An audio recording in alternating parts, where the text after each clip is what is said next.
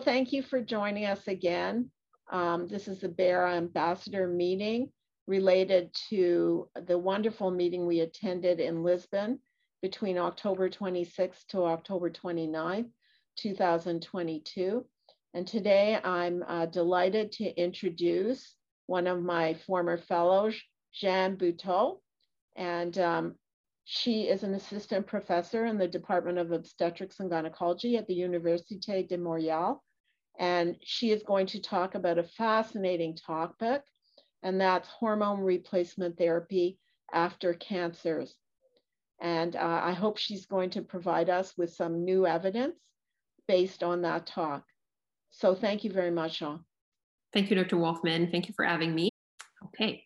So we're going to talk about menopausal hormone therapy after cancers in general. And this is a summary of the talk that was given by Dr. Anne Gompel at the IMS meeting. So worldwide, breast cancer remained the most common female cancer, with 1/4 of all female cancer being breast cancer. And as you can see, gynecological cancers represent about 15% of all female cancer at the moment.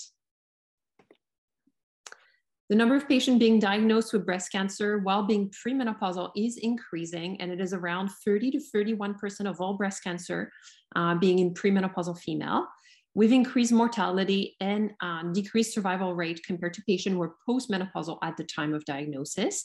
So as you can see here, mortality about 21%, but less than 10% in Western countries, and an 88% survival rate in France at 5 years for premenopausal patients. For ovarian cancer, about 37% of patients are premenopausal at the time of diagnosis.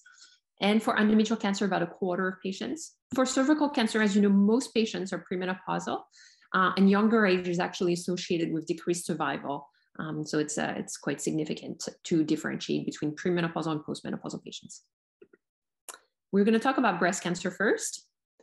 And we're going to look at a meta-analysis of randomized controlled trials on menopausal hormone therapy in patients with a personal history of breast cancer. And what the data indicate is that there's an increased risk of recurrence in estrogen-positive tumors with menopausal hormone replacement, but no increase in mortality. Increase in recurrence was also observed with tibolone. So at the moment, menopausal hormone replacement therapy is contraindicated regardless of hormone receptor status, but you have to know that the data is actually limited and not statistically significant in patients with estrogen-negative tumor. So we're going to move on to ovarian cancer. And as I mentioned earlier, 37% of ovarian cancer patients are premenopausal. And ovarian cancer tumor as a group is very diverse, so it's almost impossible to make general guidelines and recommendations for menopausal hormone therapy. So we're going to talk about different subtypes. In clinical practice, about 80% of all malignancies of the ovaries are epithelial ovarian tumors, so we're going to talk about those first. In epithelial ovarian cancer, we have good long-term data from both cohort studies and randomized controlled trials showing that there is actually a survival advantage to being on menopausal hormone therapy in patients who had epithelial high-grade serous ovarian cancer. So hormone replacement therapy is clearly indicated for patients who need it in that subgroup. And the data was similar in randomized controlled trials. So the data shown here is from cohort studies, and it was the same in randomized controlled trial.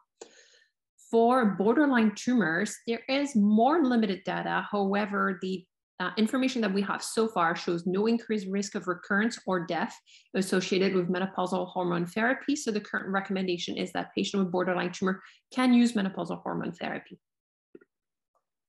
In conclusion here, high-grade serous ovarian cancer, menopausal hormone therapy actually offered a survival benefit and was associated with improved survival overall in both cohort and randomized controlled trial.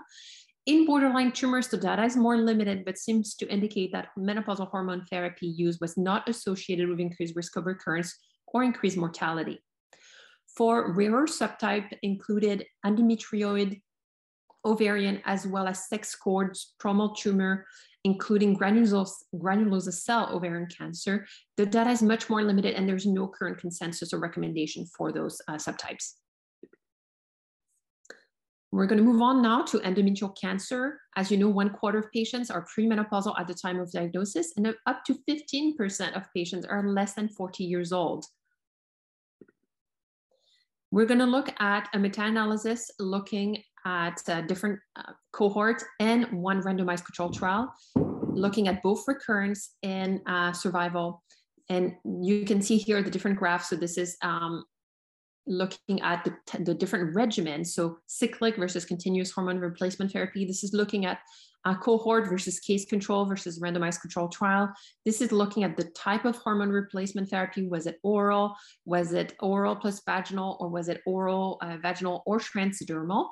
And we were also looking here at whether it was estrogen alone, estrogen combined with a progestin, or both. And as you can see in all studies, there was no increased risk of recurrence or mortalities in patients with menopausal hormone replacement therapy after endometrial cancer.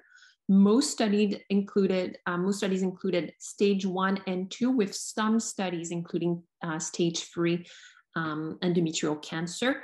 So it is the current recommendation that patients stage 1 and 2 can use menopausal hormone therapy. More limited data for patients with stage 3 and 4 disease. And I just want to point out here, the little red arrow here looking at Maxwell in 2008, which is a cohort study that indicated that maybe in Black patients, if you look here, this is the same study for white patient, but Black patient here, they might have an increased risk of recurrence when they use MHT. But again, this is a small study with a limited number of patients. So keep that in mind when counseling specific patients. We're going to move on to a rare type of tumor. Those are the sarcomas, the gynecological sarcomas. There are different types. Carcinosarcoma, which is potentially hormone dependent. Leiomyosarcoma, which is non-hormone dependent. And endometrial stromal sarcoma, which is also noted to be hormone dependent. And there's very limited evidence and no current evidence-based recommendation that can be made for those types. Leiomyosarcoma, in studies looking at the preservation of the ovaries at the time of surgery, did not affect outcomes. So it is possible that MHT might be safe in those patients, but again, there's no evidence-based recommendation can be made at the moment given the limited data. Looking at cervical cancer now, so it's really two types of tumor. You have 80 to 85% of patients with squamous cell carcinoma, which is non-hormone dependent, and about 15 to 20% of patients with diagnosis of adenocarcinoma of the cervix, which is potentially hormone dependent or hormone sensitive. Keeping that in mind, looking at case control studies, you have here unopposed estrogen, so women who had hysterectomies, or estrogen plus a progestin. As you can see, in squamous cell carcinoma, there was no association between menopausal hormone therapy and increased risk of recurrence or mortality. However, in the estrogen alone group in adenocarcinoma, there might be a signal for increased risk of recurrence. Again, the confidence interval was really wide, very limited number of patients. So, and that was not seen with the combined group. So again, overall combined hormone replacement therapy did not increase recurrence or mortality. In the unopposed estrogen group, adenocarcinoma might be associated with increased recurrence, but again, wide confidence interval, limited data. Tibolone and adenocarcinoma specifically, a retrospective studies looking at patient on tibolone versus no treatment. And the hazard ratio was actually higher for recurrence and overall survival in the increased risk of recurrence and lower survival in the non-treated group, but the two groups are not completely identical to start with. So overall, there was no signal that tibolone could be associated with decreased survival or decreased recurrence, but this study was quite limited in terms of being completely neutral between the two groups and the two groups being equivalent. So overall, in conclusion, for cervical cancer, squamous cell carcinoma, it's not a contraindication. Patient can use menopausal hormone therapy. In adenocarcinoma of the cervix, the evidence is more limited. There's poor quality data and studies, and we really have to take into consideration age, prognosis, and patient's preference. And there is maybe a signal that combined menopausal hormone therapy might be better with estrogen and a progestin. Talking about other form of cancer, currently the consensus is that menopausal hormone therapy is authorized and not contraindicated in lymphoma, colorectal cancers, kidney cancers, prolactinoma, and liver cancer. Is potentially contraindicated in lung cancer, but again, very limited data. meningioma, bladder cancer, gastric cancer, if estrogen receptive positive, and severe form of melanoma. But you have to know that the data is quite limited, and those are mostly expert opinion, not necessarily evidence-based. In general conclusion, we have a lot of reassuring figure in most cancers and most studies. You really have to take into account the age of the patient because, as you know, premature ovarian insufficiency is not the same as someone who is aged 50 or 60.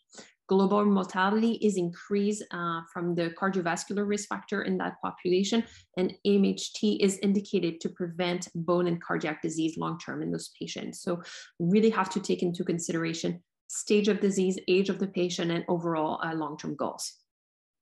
So my perspective from this presentation is that although nothing new was presented during this session, it provided a good review of the available evidence. There remain considerable gap in the literature regarding menopausal hormone therapy in women with various types of cancer, and more specifically gynecological cancers. And that patient must be engaged in shared decision-making regarding the use of menopausal hormone therapy after cancer based on their individualized risk-benefit assessment, taking into consideration their level of symptoms and their age. Thank you. Thank you. Thank you so much, Jeanne. That was a great presentation and provided a lot of useful, practical information for our physicians. And it was a great, quick review of a ton of information of the literature. So can you just tell us once more, if you have a patient who has serous ovarian cancer, would you be comfortable giving that patient hormone therapy? So for high-grade serous ovarian cancer, the data is showing benefit of treating with menopausal hormone therapy. And we also have data for borderline tumors. We have less information for other subtypes, including mucinous, low-grade, endometrioid, and sex cord tumors. So those you really have to take into consideration, as mentioned, shared decision-making, age of the patient, overall goal, stage of the disease. So in high-grade serous, there's actually good data showing that there is no harm in using MHT. There's actually potential benefit in terms of overall survival. Okay, thank you very much again, Jeanne. You're welcome. Thank you to Bayer for this ambassador program.